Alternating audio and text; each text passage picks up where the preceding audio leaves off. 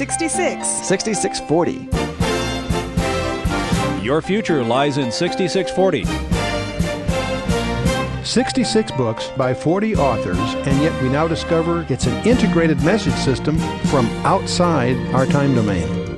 Welcome to 6640, the ministry outreach of Koinonia House and Koinonia Institute. Today's Bible teacher is Chuck Missler, connecting the Bible to your life and the world around you.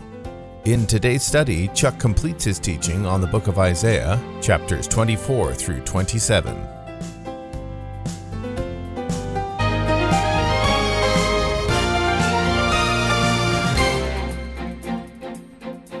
Verse 20 and 21, I think, are great fun. Come, my people, enter thou into thy chambers, and shut thy doors about thee.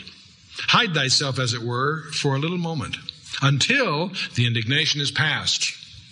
For behold, the Lord cometh out of his place to punish the inhabitants of the earth for their iniquity. The earth also shall disclose her blood, and shall no more cover her slain. Interesting passage. And the more you study it, the more provocative it becomes. The word come, I believe, links to Revelation chapter 4, verse 1. The book of Revelation is divided into 3 sections according to John's 19th verse of the first chapter.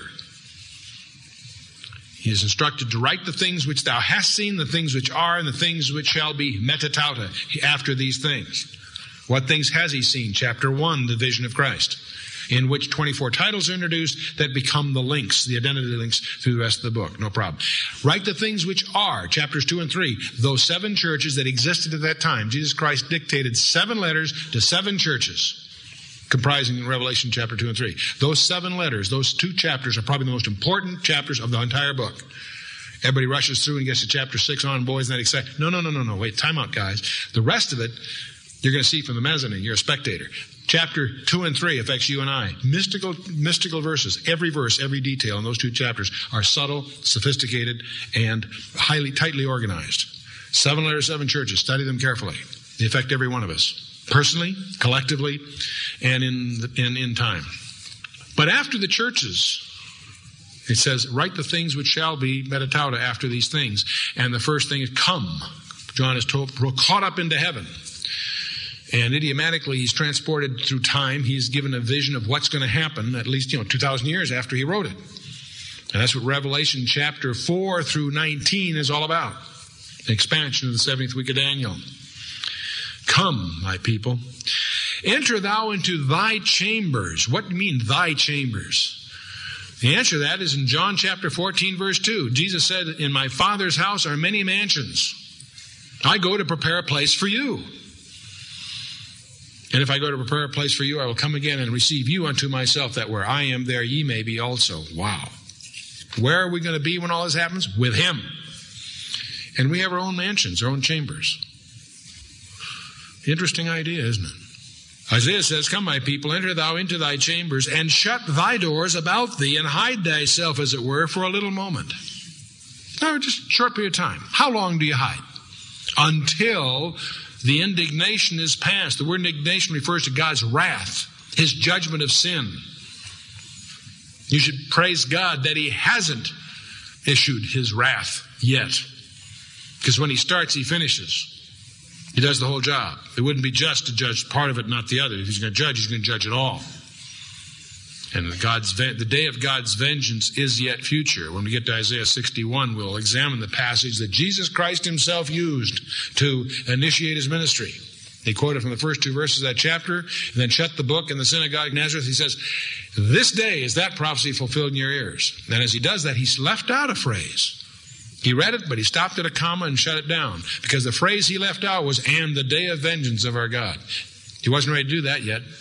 Thank goodness. If he had, you and I wouldn't be here. If Jesus Christ came a few weeks ago, a few months ago, a few years ago, there's some people in this room that would not be members of the forever family, that would not have a destiny, an eternal destiny with God. Praise God that he has tarried. Praise God that he has waited. Set aside your second mortgage for the moment. Praise God that he is tarrying. And the more he tarries, the more it gives you an opportunity to pray for your loved ones and to be responsive to his will in your life.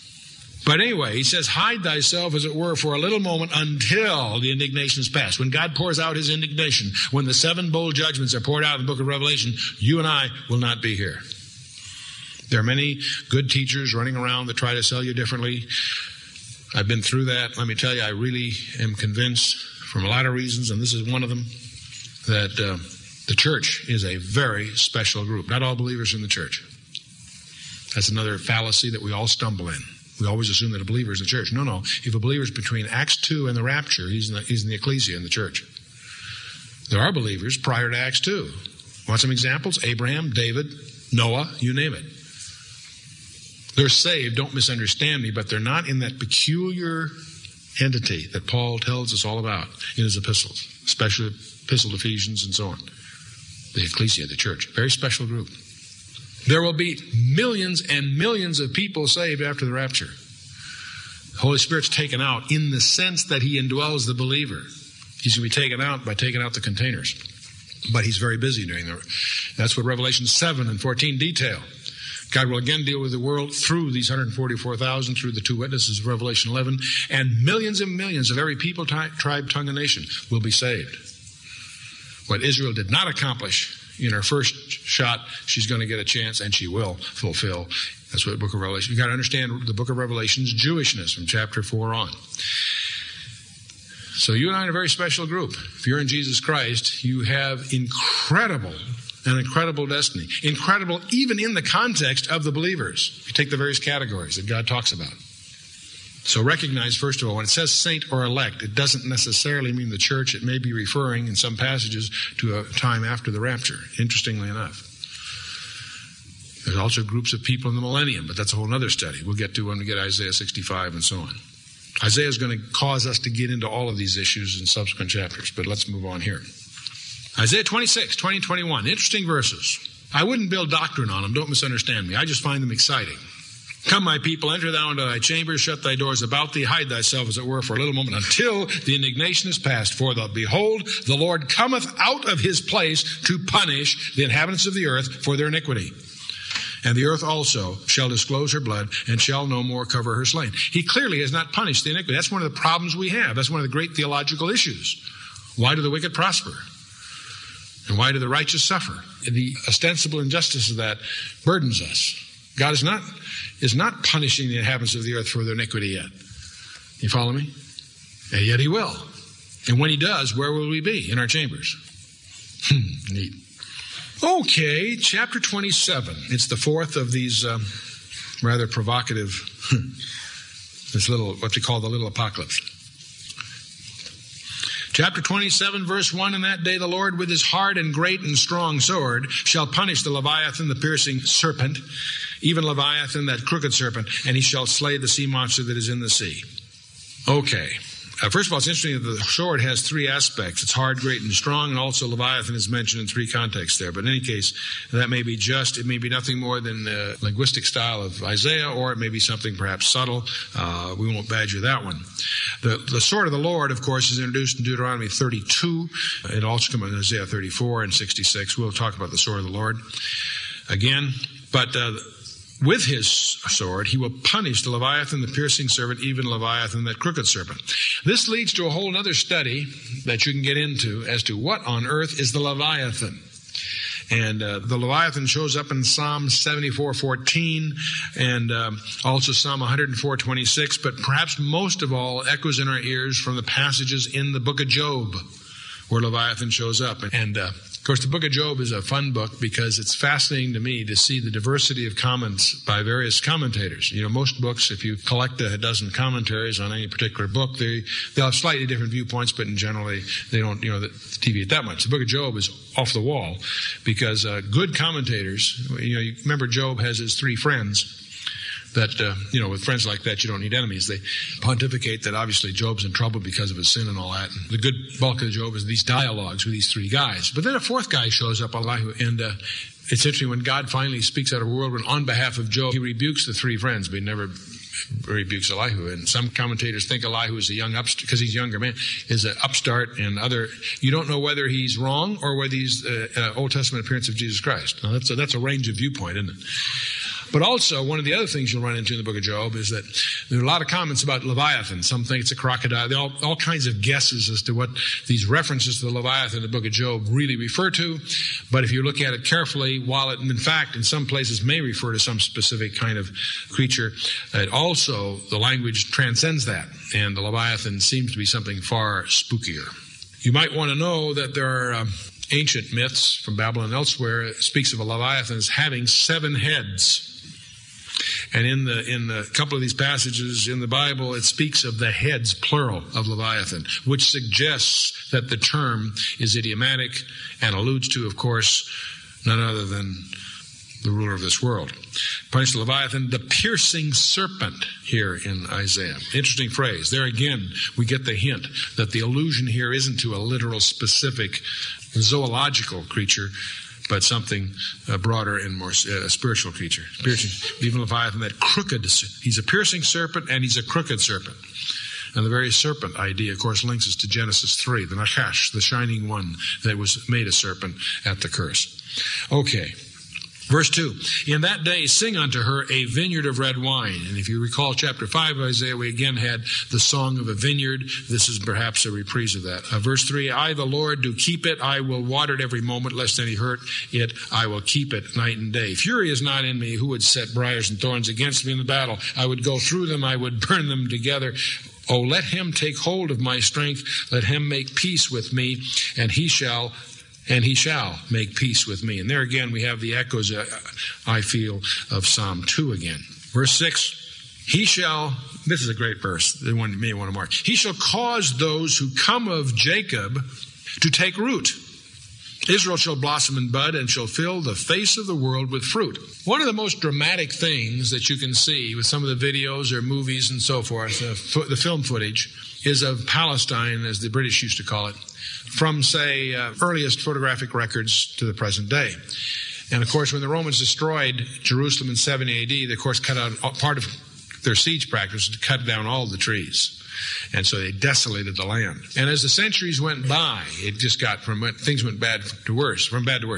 When the Ottoman Turks took over that land, it was just destroyed. And if you see the ancient footage of as photographic technology developed, of course, there's all kinds of footage of the land in the 1910, 20, 30s, in that time period. And of course, it's desolate. It's either swamp, which is useless, or desert, and it's just awful. But in the late 1800s, some Jews started to emigrate there. And then, of course, the Zionist movement in the 20s and so forth, and the Balfour Declaration, ultimately climaxing, of course, in the State of Israel being announced May 14th of 1948. And it's absolutely fantastic to see the change in the ground.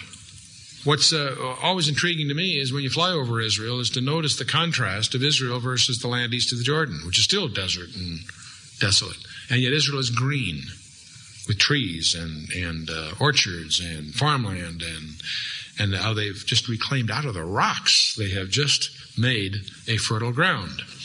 There is a Talmudic expression which argues that the land will only give its fruit to the Jew.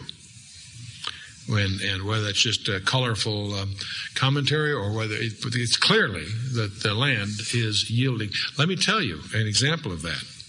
It says here, it will fill the world with fruit. Israel today is not only an exporter of fruit, it's the third largest exporter of fruit in the world, and it's a land that's 1/3 the size of San Bernardino County. Isn't that interesting? When you go through Europe and you see flowers in the markets, not all, but most of those flowers are exported from Israel. And of course, the fruit is the big thing. The third largest exporter of fruit in the world. Kind of interesting. He shall cause those who come of Jacob to take root. Israel shall blossom and bud and fill the face of the world with fruit. Sounds like poetic license. No, it's literally true. And I do want to remind you that every time I've made a gross mistake in my reading of the Bible, it's because I didn't take it literally enough. As extremist as I am, I still find that when I've looked back and some of the things I've taught and realized they were wrong, it's because I didn't take it literally enough. Word of the wise. So, verse 7. He hath smitten him as he smote those who smote them, or is he slain according to the slaughter of those who slain by him? In measure, when it shooteth forth, thou wilt debate with it. And he stayeth his rough wind in the day of the east wind, or Sirocco. By this, therefore, shall the iniquity of Jacob be purged, and this is all the fruit to take away his sin, when he maketh all the stones of the altar as chalk stones that are beaten asunder, so that the idols and images shall not stand up. Yet the fortified city shall be desolate, and the habitation forsaken, and left like a wilderness. There shall the calf feed, and there shall he lie down and consume the branches thereof. When its boughs are withered, they shall be broken off. The women come and set them on fire, for it is a people of no understanding.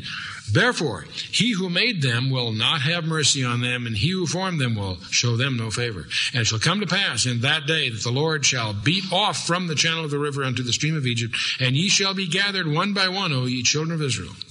And it shall come to pass in that day that the great trumpet shall be blown, and they shall come who were ready to perish in the land of Assyria, and the outcasts of the land of Egypt, and shall worship the Lord in the holy mount of Jerusalem. And of course, this echoes Isaiah 19. If you recall, Isaiah 19 closed with this interesting trio of blessing on Israel, Assyria, and Egypt, obviously speaking of the millennial time. One other comment that's interesting, we have the great trumpet here, the same trumpet that's in Joel chapter 2. Let's pop over to Joel chapter 2. Joel 2, verse 15. Blow the trumpet in Zion, sanctify a feast, that is set apart a feast, and call a solemn assembly. That's what the trumpet's all about. That's why it's so interesting. That's why we watch with such, prophetic interest with the Feast of Trumpets. That's obviously going to prove to be very significant. But then verse 16 is kind of interesting. Gather the people, sanctify the congregation, assemble the elders, gather the children, and those that nurse at the breast. Let the bridegroom go forth from his chamber, and let the bride out of her room. I wonder what that means. I wouldn't build doctrine on it, but it's kind of interesting. The bridegroom goes forth from his chamber, and the bride from her room. Well, wait a minute. Who's the bridegroom? Prophetically, we have the idiom of the bridegroom as being Jesus Christ, right? Who's the bride? Well, she's coming out of her room. Interesting. Would I build doctrine on it? No. But with the views that I have, I find that kind of interesting. Isaiah, the little apocalypse, chapters 24, 25, 26, and 27. Very different style for Isaiah. We won't get into chapter 28. 28 through about 35 has more judgments and things. And we'll sweep through those chapters next time. There's lots of little surprises in this, too. We'll talk about the covenant of death, the treaty that Israel makes with Sheol. We hear that, we read about that in Daniel chapter 9, verse 27. And Isaiah will talk about the covenant with Sheol and so forth in the coming passages. So they'll have a clear prophetic orientation for us. When we get to, though, chapter 35, that will close this whole section of Isaiah. The book of Isaiah is clearly in two parts, two styles. The styles are so dramatic, they give rise to this idea that there are really two Isaiahs, which of course is not true. You can prove it's not true lots of ways, in spite of the fact it's such a widespread idea in scholastic circles. It's wrong.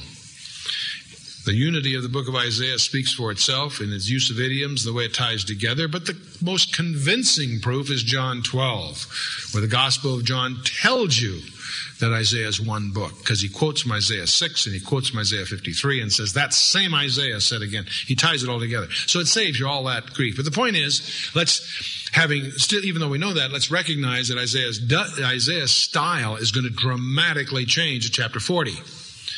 We'll finish this section of Isaiah with these judgments and all this stuff. When we get to chapter 30, finish chapter 35, next time we'll take, the rest of it, and we'll sweep through. They're short chapters. We'll get through all that.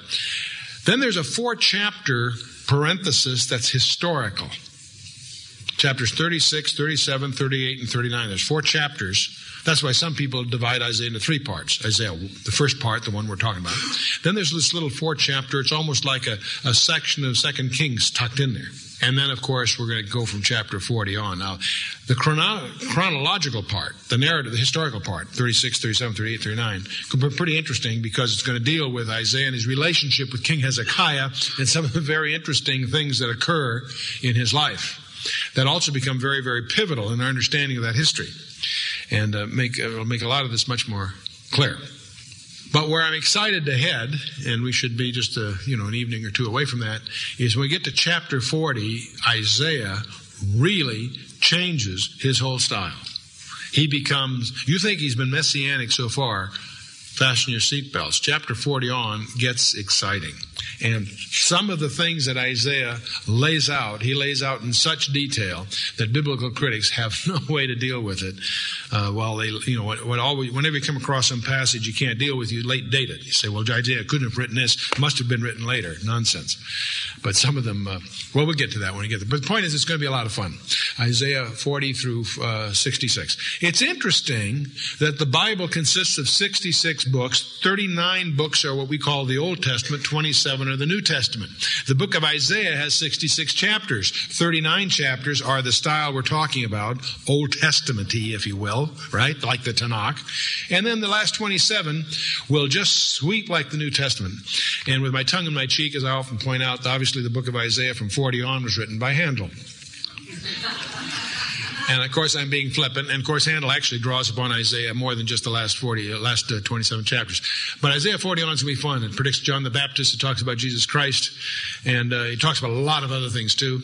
In fact, most of what we know about the millennium, we know from Isaiah. Isaiah is high ground.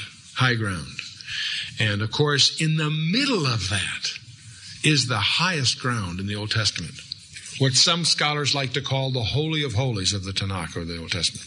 Isaiah 53. Incredible description of Jesus Christ and his mission and his work and what he means to you and I. As eloquent, if not more so, than Paul's epistles. And they say that the New Testament is in the Old Testament concealed. And the Old Testament is in the New Testament revealed.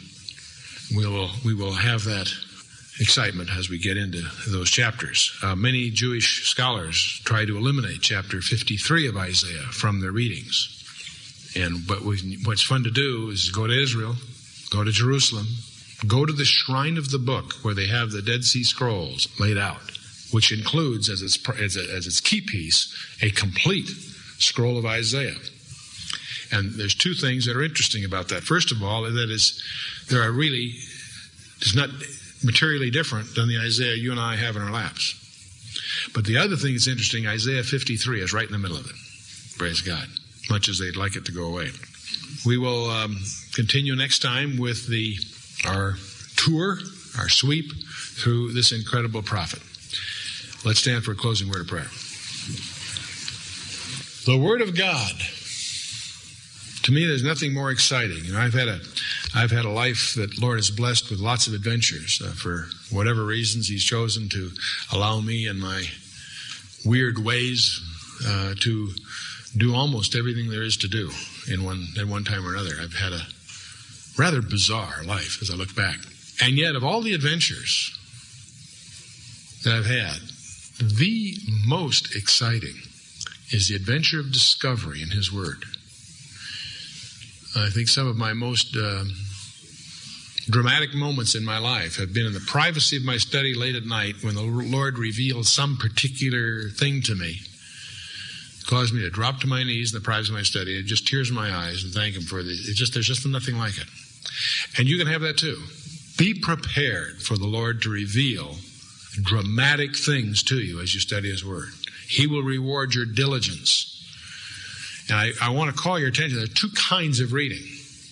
There's the devotional reading, the feeding you need to do every day. The feeding you need to do every day. What a lot of people do is they'll take, usually have a ribbon. In the Bible you buy it has a ribbon or a marker. It's trivial to take two other ribbons. Give yourself 3 ribbons in there, different colors. Put one in the Old Testament, one in the poetical books, and one in the New Testament, and just cycle them. 1, 2, 3 chapters each, whatever you program yourself for. But work your way through the Old Testament. Work your way through the poetical books, Proverbs and Psalms, and work your way in the New Testament. So that every day you have a mixed diet. When you go out and you grab a snack, do you mix your diet a little bit? Some meat, some vegetables, whatever, right? Some fruit. Well, my suggestion is to you, but that's devotional reading. And that's your dialogue. See, you pray the Lord will speak to you in the Word. And those passages will leap out and they'll guide you day by day, moment by moment. They'll guide you in your decisions. That's the way God will speak to you. But that's devotional reading.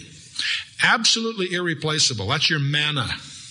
You have to do it every day. Remember the manna? You couldn't do it. You couldn't store it up for a couple of days. You had to do it every day. You couldn't do it for somebody else. You can't read for your kids or the guy next door or mom and dad. You got to do it. Everyone has to do their own. That's your devotional reading. That's your feeding. That's also, as Ephesians call, your washing.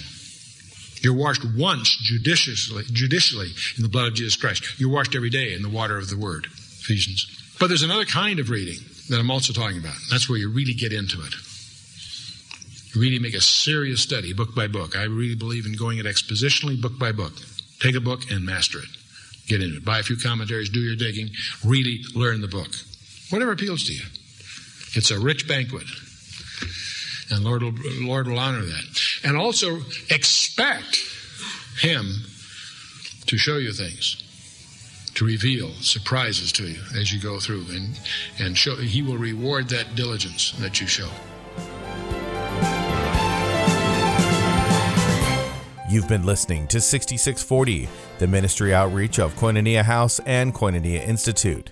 Today's Bible teacher was Chuck Missler, teaching through the book of Isaiah. Download the new K-House TV app to access an ever-growing collection of free resources.